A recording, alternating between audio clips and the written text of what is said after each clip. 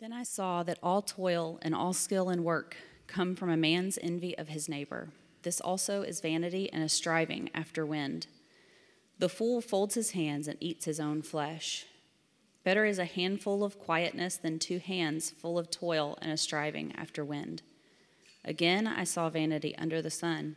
One person who has no other, either son or brother, yet there is no end to all his toil, and his eyes are never satisfied with riches, so that he never asks, "For whom am I toiling and depriving myself of pleasure?" This also is vanity and an unhappy business. 2 are better than 1, because they have a good reward for their toil. For if they fall, one will lift up his fellow. But woe to him who is alone when he falls, and has not another to lift him up. Again, if 2 lie together, they keep warm. But how can one keep warm alone? And though a man might prevail against one who is alone, 2 will withstand him, and a threefold cord is not quickly broken. Better was a poor and wise youth than an old and foolish king who no longer knew how to take advice. For he went from prison to the throne, though in his own kingdom he had been poor. I saw all the living who move about under the sun, along with that youth who was to stand in the king's place. There was no end to all the people, all of whom he led, yet those who come later will not rejoice in him. Surely this also is vanity and a striving after wind.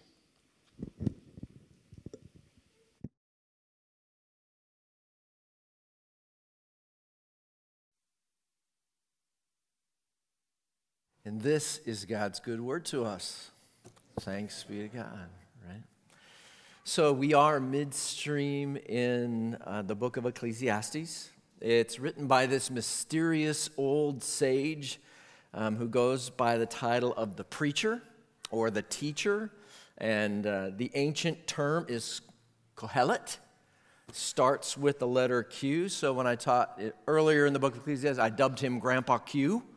And in Ecclesiastes, Grandpa Q is sharing with us advice on how to live life in this broken world. And the image that comes to my mind is something like this, right? As I think about the book of Ecclesiastes, right? This is what I think of. But Grandpa Q, the teacher, as I'll refer to him often today, is not just telling us some crazy bedtime story, right? He is sharing with us a cautionary tale from a life lived large, right? The teacher was a king. He was a man of unfathomable wealth. He had accomplished amazing feats in many fields, like architecture. He had paramours beyond his wildest dreams. Money, sex, power. The teacher had lived it all. And if it escaped his personal experience, he was a keen observer of life. He was extraordinarily wise. He collected proverbs the way Carson collects bad puns, right? And so today's passage, we stand with the teacher, with Grandpa Q, in front of 3 doors. And each of these doors purports to be a gateway to meaning and satisfaction in life. And when I think about 3 doors, inevitably my mind runs to this game show that's been running since nonstop almost since the 1960s, right? Let's Make a Deal. Some of you remember that.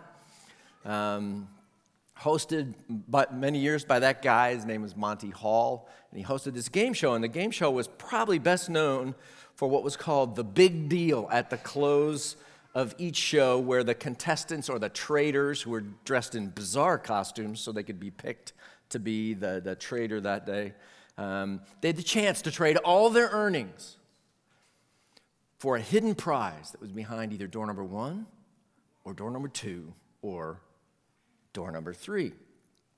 Now, what's fascinating about all this is that this gave rise in statistics to a thing called the Monty Hall paradox. And it kind of went like this. Suppose you're in a game show. You're given the choice of 3 doors, right? Just like Let's Make a Deal. Behind one door is a car, and behind the others, goats. And so you pick a door. Say you pick number 1. And the host, who knows what's behind the doors, opens a different door. Say number 3. And number 3 has a goat. Now you've already said you want door number 1, but he hasn't showed you what's behind it. And the host asks you, do you want to switch doors? Do you want to pick number 2, in other words, instead of number 1? The question, the statistical paradox is, should you switch? And you're sitting there thinking, dude, there's 2 doors left. It's 50-50. But the statisticians have worked this out so that they tell you, yes, you should switch. That's the surprising twist in the Monty Hall paradox. You should switch. You should change doors. Now, again, in Ecclesiastes 4 today, Grandpa Q has you standing in front of 3 doors. And he's going to give you guidance that's even more shocking than that of the statisticians. These 3 doors are all purporting to tell you where to find satisfaction and joy and meaning in life. And the teacher is going to say, don't open any of them. Not a one. Don't even crack it open to see what's behind it. Don't even knock. Instead, run away from these 3 doors. Though they promise satisfaction and meaning, they deliver just the opposite. They suck satisfaction and joy out of your life. And so, if you want to find your way on your devices or in your actual Bibles, I guess, what do you call that? Your paper Bibles on your lap. If you could find your way to Ecclesiastes chapter 4, we'll start where Carson left off last week, in verse 4, and I'll lead us in prayer as we get ready to hear Grandpa Q's cautionary tale of the 3 doors. Okay? Let's pray. Lord, these kinds of books, they call them wisdom literature, and we need wisdom. We need wisdom. So many voices, so many doors open to us and make promises that end up perilous, hazardous, dangerous for us. And so this morning, safeguard our lives. Guide us into the good life you have for your people today. So we ask for that mercy, and we ask it in the name of Christ. Amen. All right, door number 1. If you open door number 1, you'd find you were looking over at your neighbor, and your view was colored through the lens of a thing called envy. Look at verse 4. Then I saw that all toil and all skill in work came from a man's envy of his neighbor. This also is vanity and a striving after wind. So, behind door number 1 lurks this thing called envy, right? And Grandpa Q is warning us that when we work, in essence, to keep up with the Joneses, right? There's no lasting satisfaction here. He says it's like smoke. There's no substance. It doesn't last. It can't satisfy. And so what do we mean when we talk about envy? When he says toil is driven by envy. A guy named Gavin Ortland wrote a book that's been really helpful for me on humility. That's the title, Humility. And today in the section on envy today, I'm going to quote from it extensively because I've personally found this to be a super helpful book. The chapter on envy was so helpful for me. Honestly, I didn't know I struggled with envy until I read the chapter in his book on envy, and then God used it to really help me see some things in my life that are disordered. And so he did some soul surgery on me, and I'm going to do my best to pass a bit of his wisdom on to you this morning. I'm going to quote him a good bit. But he writes, what is envy exactly? It is typically understood as an unpleasant and resentful feeling towards someone else's advantage. He says, I like Thomas Aquinas' brief and insightful definition of envy as sorrow for another's good. Sorrow for another's good. One therapist referred to envy as comparisonitis, an emotional sickness which can't be intellectualized or curbed by willpower alone. Right? And envy tugs at us When you look over at your neighbor and he invites you over and he unveils a brand new green egg smoker that he just got, and you find that you're happy for him, but there's a little diminishment to your happiness as you look back over to your house and you see your Walmart grill held up by a brick because the leg is broken up. That's envy's work. It diminishes your joy. It happens when your neighbor, same guy, he's in his backyard, he cuts down a tree. Tree falls in their fancy schmancy in-ground pool. And you secretly smile as you duct tape your plastic kiddie pool in a desperate attempt to make it last one more season, right? That's envy's work. It robs you of empathy and compassion. See, envy turns the Christian life upside down. Paul writes in the New Testament in 1 Corinthians 12, he says, if one member of the body of Christ suffers, all suffer together. If one member is honored, all rejoice together. So we're to rejoice with those who rejoice and share the sorrows of those who have sorrow, right? But envy makes us rejoice in another's sorrow and sorrow over their joy. Envy is anti-love. Again, Ortland writes, he says, just think for a moment about how squarely malicious envy is based on this definition.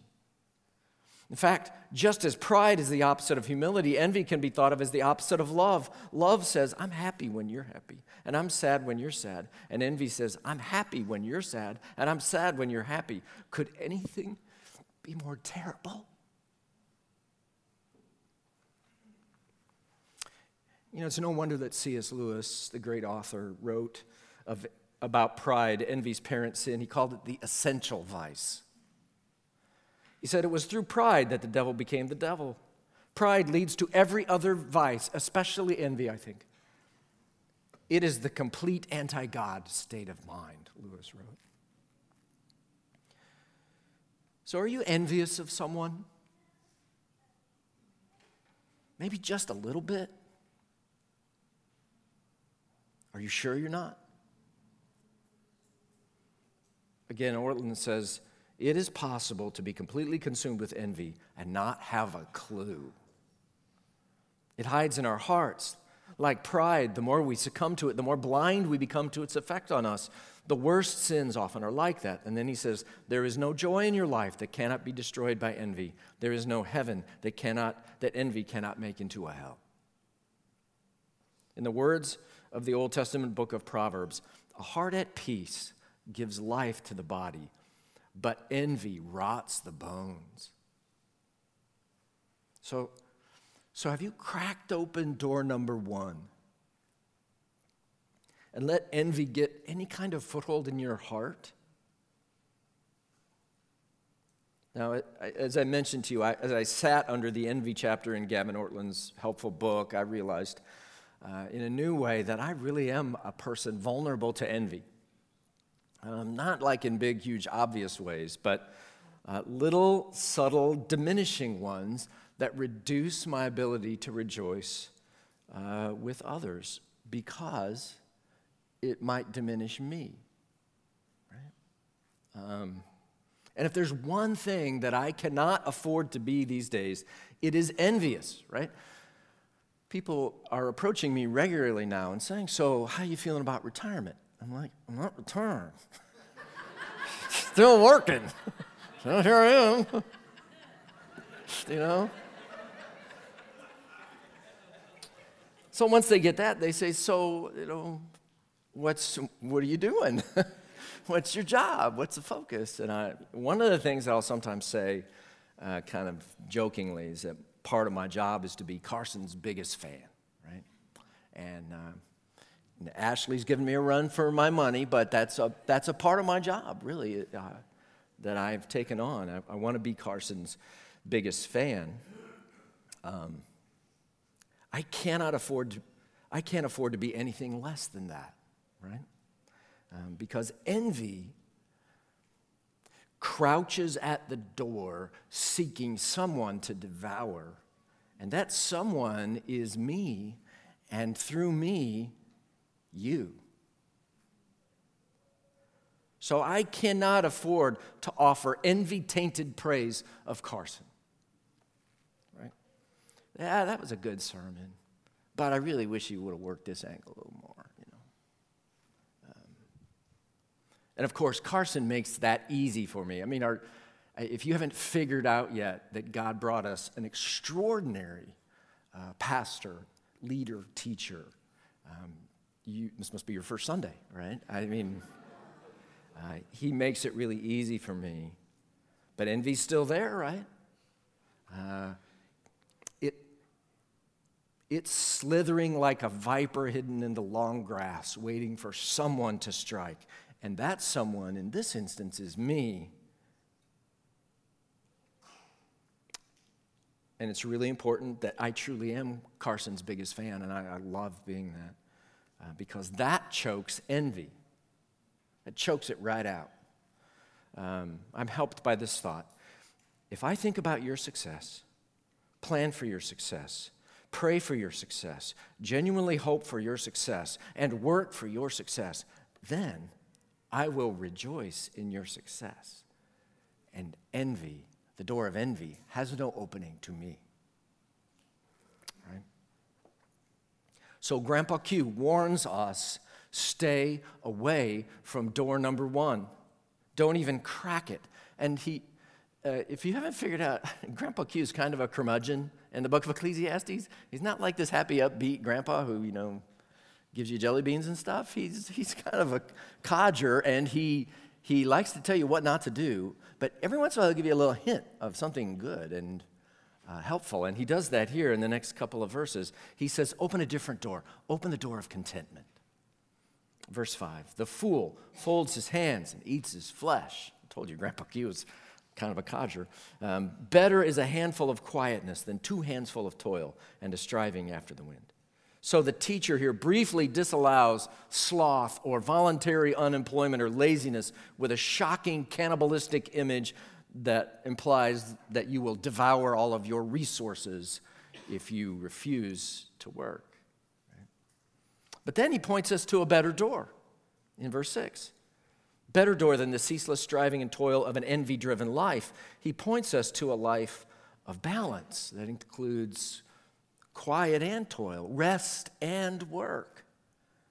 One in each hand is the image that he's bringing to mind.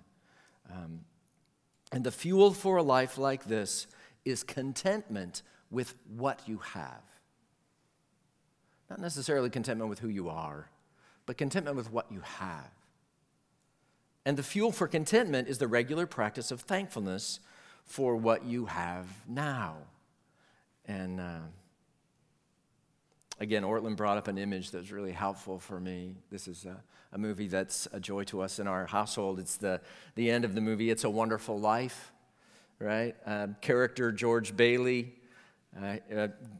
Gavin says, helps me understand this. Here's a spoiler alert. If you haven't seen the movie, sorry about that. Sorry you haven't seen the movie, and sorry I'm going to spoil it for you.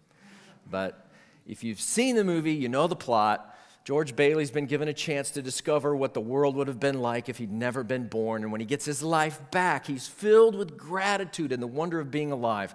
All his financial problems seem insignificant.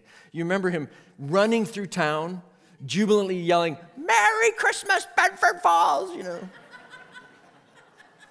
Can you picture him eagerly arriving home to his family, hugging and kissing his children?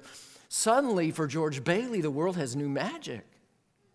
Even the broken knob on the stairway banister merits his affection. This is a picture of what humility does, Ortland writes. It opens us to the sheer wonder of being alive. What did we do to deserve this? Humility can teach us to embrace each day with a fresh perspective of George Bailey. In the morning when we sit down to eat our breakfast, we think, who am I that I get to eat this wonderful food? What did I do to deserve this? When we arrive at work, we think, who am I that I get to contribute to this work, that I get to know these colleagues? When we come home at the end of the day, we think, who am I to have this wonderful family, these friends, this house, to have this life? And see, that perspective makes sense to us in the backdrop of what the prophet Isaiah teaches in two really important places.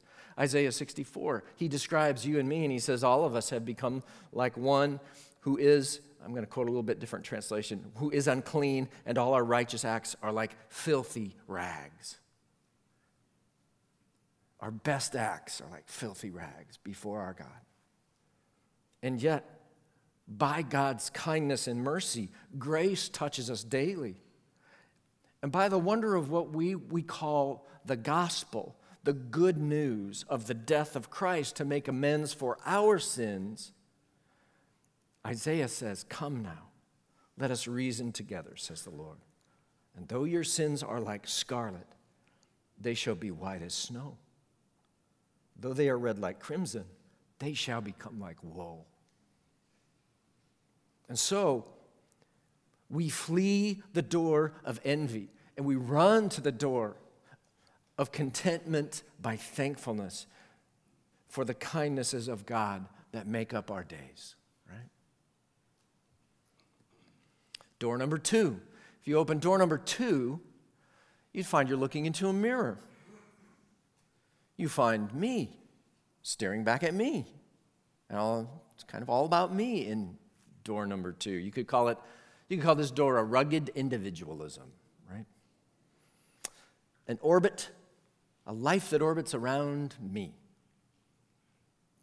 Verse 7 and 8 starts it.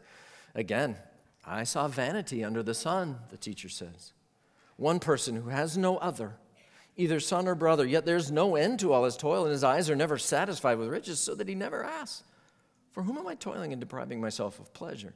This also is vanity and an unhappy business. So twice here, he calls this kind of life vanity, a self-orbiting life. Vanity. And a third time he says this is an unhappy business. Strong cautions from the teacher. And he's saying all that I do, all that I gain here is ultimately for me. And I can't seem to stop gaining for me because I'm never satisfied. Somehow, some way, everything I do ends up for me. My question is, what's in it for me? So what's in it for me? And it's the question that forms loneliness in our souls. So I want to be clear. This little section is not principally or exclusively about marriage. I'm sure it has some application there, but it's not primarily what's in focus here. It seems that what he has in view here is not a singleness as a kind of loneliness, but selfishness and the loneliness it creates. Because surely this sin of self-orbit is not banished by marriage vows. Ask any of your married friends. And if there's a poster boy for this second door of selfish toil, it might be Dickens' Ebenezer Scrooge, right? He lives a miser for himself, unwilling and seemingly unable to share. And as a result, he's miserable. And so too, the teacher says, the person who has no other, that is, the person who lives only for themselves or supremely for themselves. In the teacher's little story here, he said, this is vanity twice over, an unhappy business. But just as the teacher pointed us towards the better door of contentment, now he points us away from this excessive self-concern towards the better door of companionship and community. Look at verses 9 to 12. 2, he says, are better than 1 because they have a good reward for their toil. If they fall, one will lift up his fellow. But woe to him who is alone when he falls and has not another to lift him up. Again, if 2 lie together, they keep warm, but how can one keep warm alone? And though a man might prevail against one who is alone, 2 will withstand him. A threefold cord is not quickly broken. And again, this is not primarily marriage he has in view here at the forefront of his mind. And You can get a sense for that as he expands it to a threefold cord and includes other friends, and that he's pointing to us towards broader friendships. And this friend-full life, it's happily for singles too, right? Happily for singles. He's commending it. And it's the one section that we're looking at today that does not bear his stamp of vanity.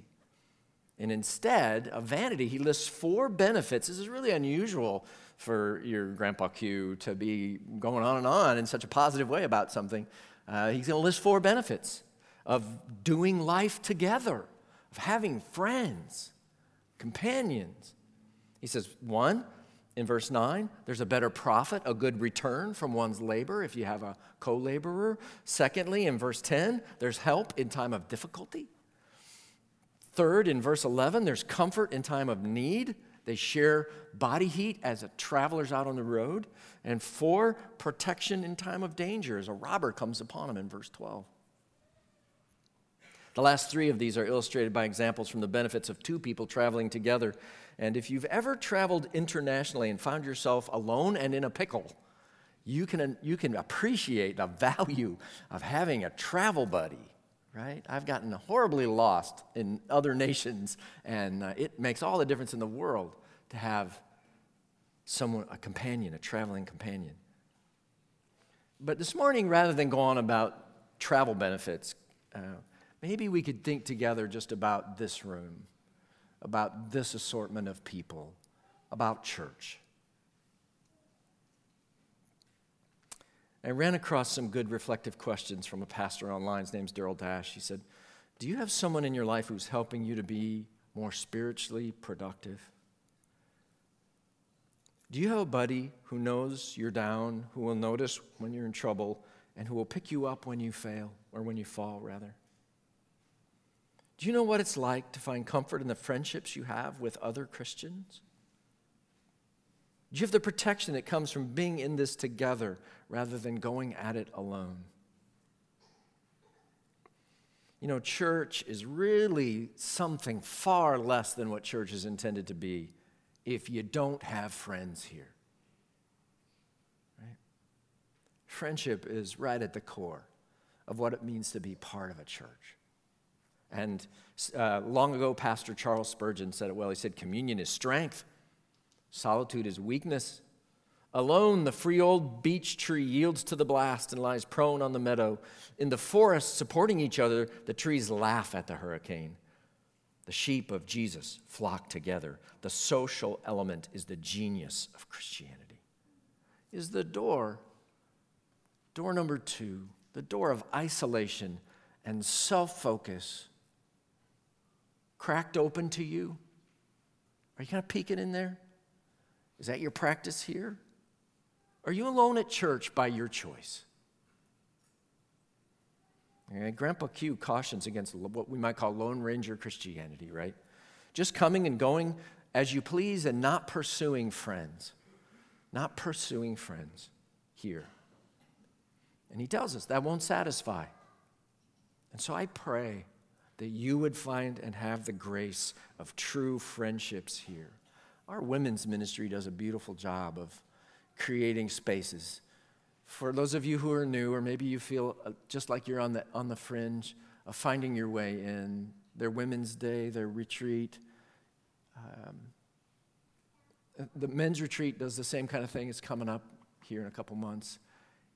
Those are beautiful places. There are many others, but those are beautiful places built, really, for people to connect with new friends.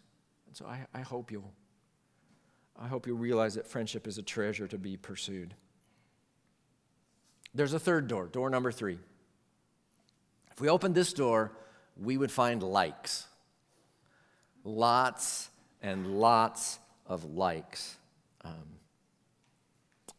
And these are in the category of fame or celebrity or renown, you know? And the players in this last little section we're going to look at today in the teacher's text are a little bit challenging to sort out, but here's a simple way to think about it. In verse 13, says, better was a poor and wise youth than an old and foolish king who no longer knew how to take advice. So we first meet a poor but wise youth, and a second character, an old and foolish king who spurns advice. In verse 14 continues, he went from prison to the throne, though in his own kingdom he had been poor. And it's hard to know if this is the tale of the king or the tale of the youth, but it seems like the focus is kind of on the youth, so we'll stay with that approach. And it seems here that he ascends to the throne by wisdom, keeping with what the teacher's been telling us, that wisdom is better than folly, right? He ascends to the throne by wisdom, and then the focus continues likely on him in the next two verses that conclude our section.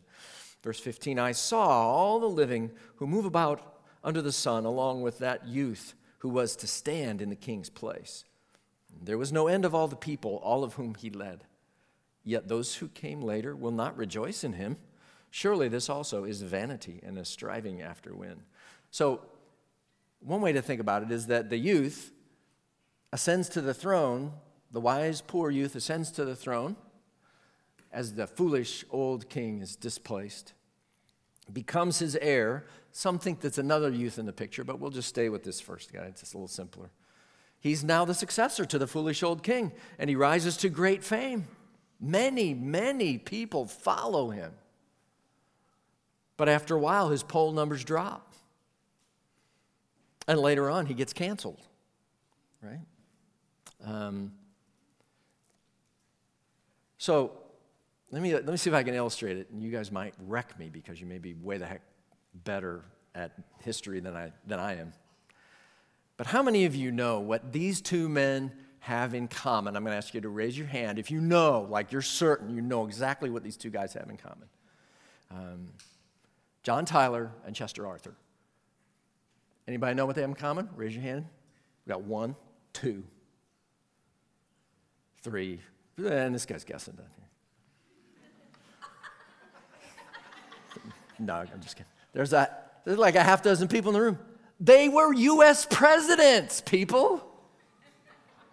They're presidents of our country. Good job. And you didn't even know. I had to look them up. I had no idea who these people are. If political fame is fleeting, right? We can't even remember these guys are presidents of our country. How much more popularity? I saw one stat regarding President George W. Bush. That early in his term, he had a 92% approval rating, and late in his second, he had 19%. I mean, that's a huge. I'm sure there are different polls that represent that differently, but if that's anything close to true. And even some of our most popular presidents, like Washington and Lincoln, are now having their names removed from schools, right? And statues are being taken down in certain places around our country. Fame, celebrity, renown. Carson quoted this quote a few weeks ago, and it fits so well, from actor Jim Carrey. I think everybody should get rich and famous and do everything they ever dreamed of so they can see that it's not the answer. Right? Door number 3 is not the answer. Not the answer. The teacher warns us about the emptiness of pursuing our own renown. As Jesus followers, we are to be about the renown of others. That's what lies behind this verse we often think about at Northwake in Philippians chapter 2. Do nothing from selfish ambition or conceit, but in humility count others more important than yourselves. We are to be about the renown of others. We are to be each other's biggest fan. Supremely, we're to be about the renown of our God. Let me read a little farther in that passage, farther down in that same passage, Philippians 2. It goes like this. About Jesus, it says, therefore God has highly exalted him and bestowed on him the name that is above every name, so that at the name of Jesus every knee should bow in heaven and on earth and under the earth, and every tongue confess that Jesus Christ is Lord, to the glory of God the Father. And I don't hear a whole lot of room for the renown of me in that passage. Do you? Again, we Christ followers, we live for the renown of another. Because striving after personal renown is a vapor. It's smoke and mirrors. It will not endure. It doesn't satisfy. So is the door of self-exaltation, of celebrity or fame, or on a lesser scale, more common, renown. Is that door cracked open for you? All three of the doors before us in Ecclesiastes 4 are pride-related at their core, if you stop and think about it. Envy, self-concern, excessive self-concern, and self-exaltation or fame or renown. And so the antidotes all involve humility, right? Contentment, community, the exalting of God and others. And I love the way Gavin Ortland helps us think about how the love of God for us in Christ helps us be free from that core thing that fuels all of these, that lies behind all of these doors, pride. He says, you must fill your heart with the riches of Christ's love.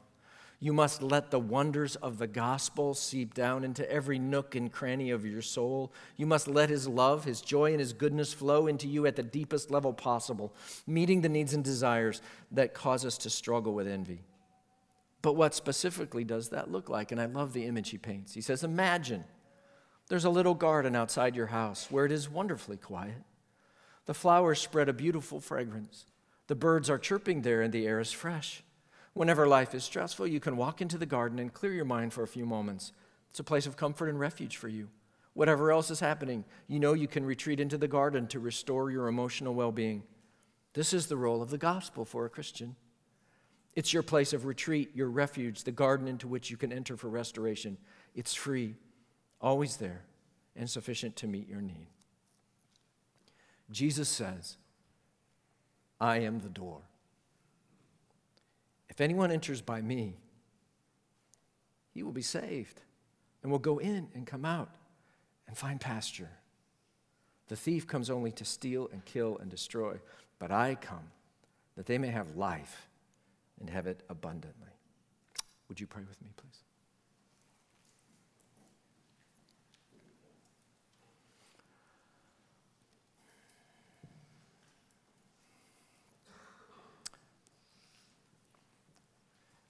Lord, I'm sure you see how many times we spend knocking on these doors, these three doors. And thank you for the times you thwart our entry, that you keep us from succeeding in these doors and keep us from prospering in these ways so that we can live the richer life, walk through the more beautiful, life-giving door of life with you, Father, by your Son. So help us to walk in his ways, in Jesus' own ways, the ways of humility, the ways of contentment and community and renown for others. Lord, have mercy on us, mark us with these good and beautiful ways, and protect us from these lies. Jesus, we ask this in your name. Amen.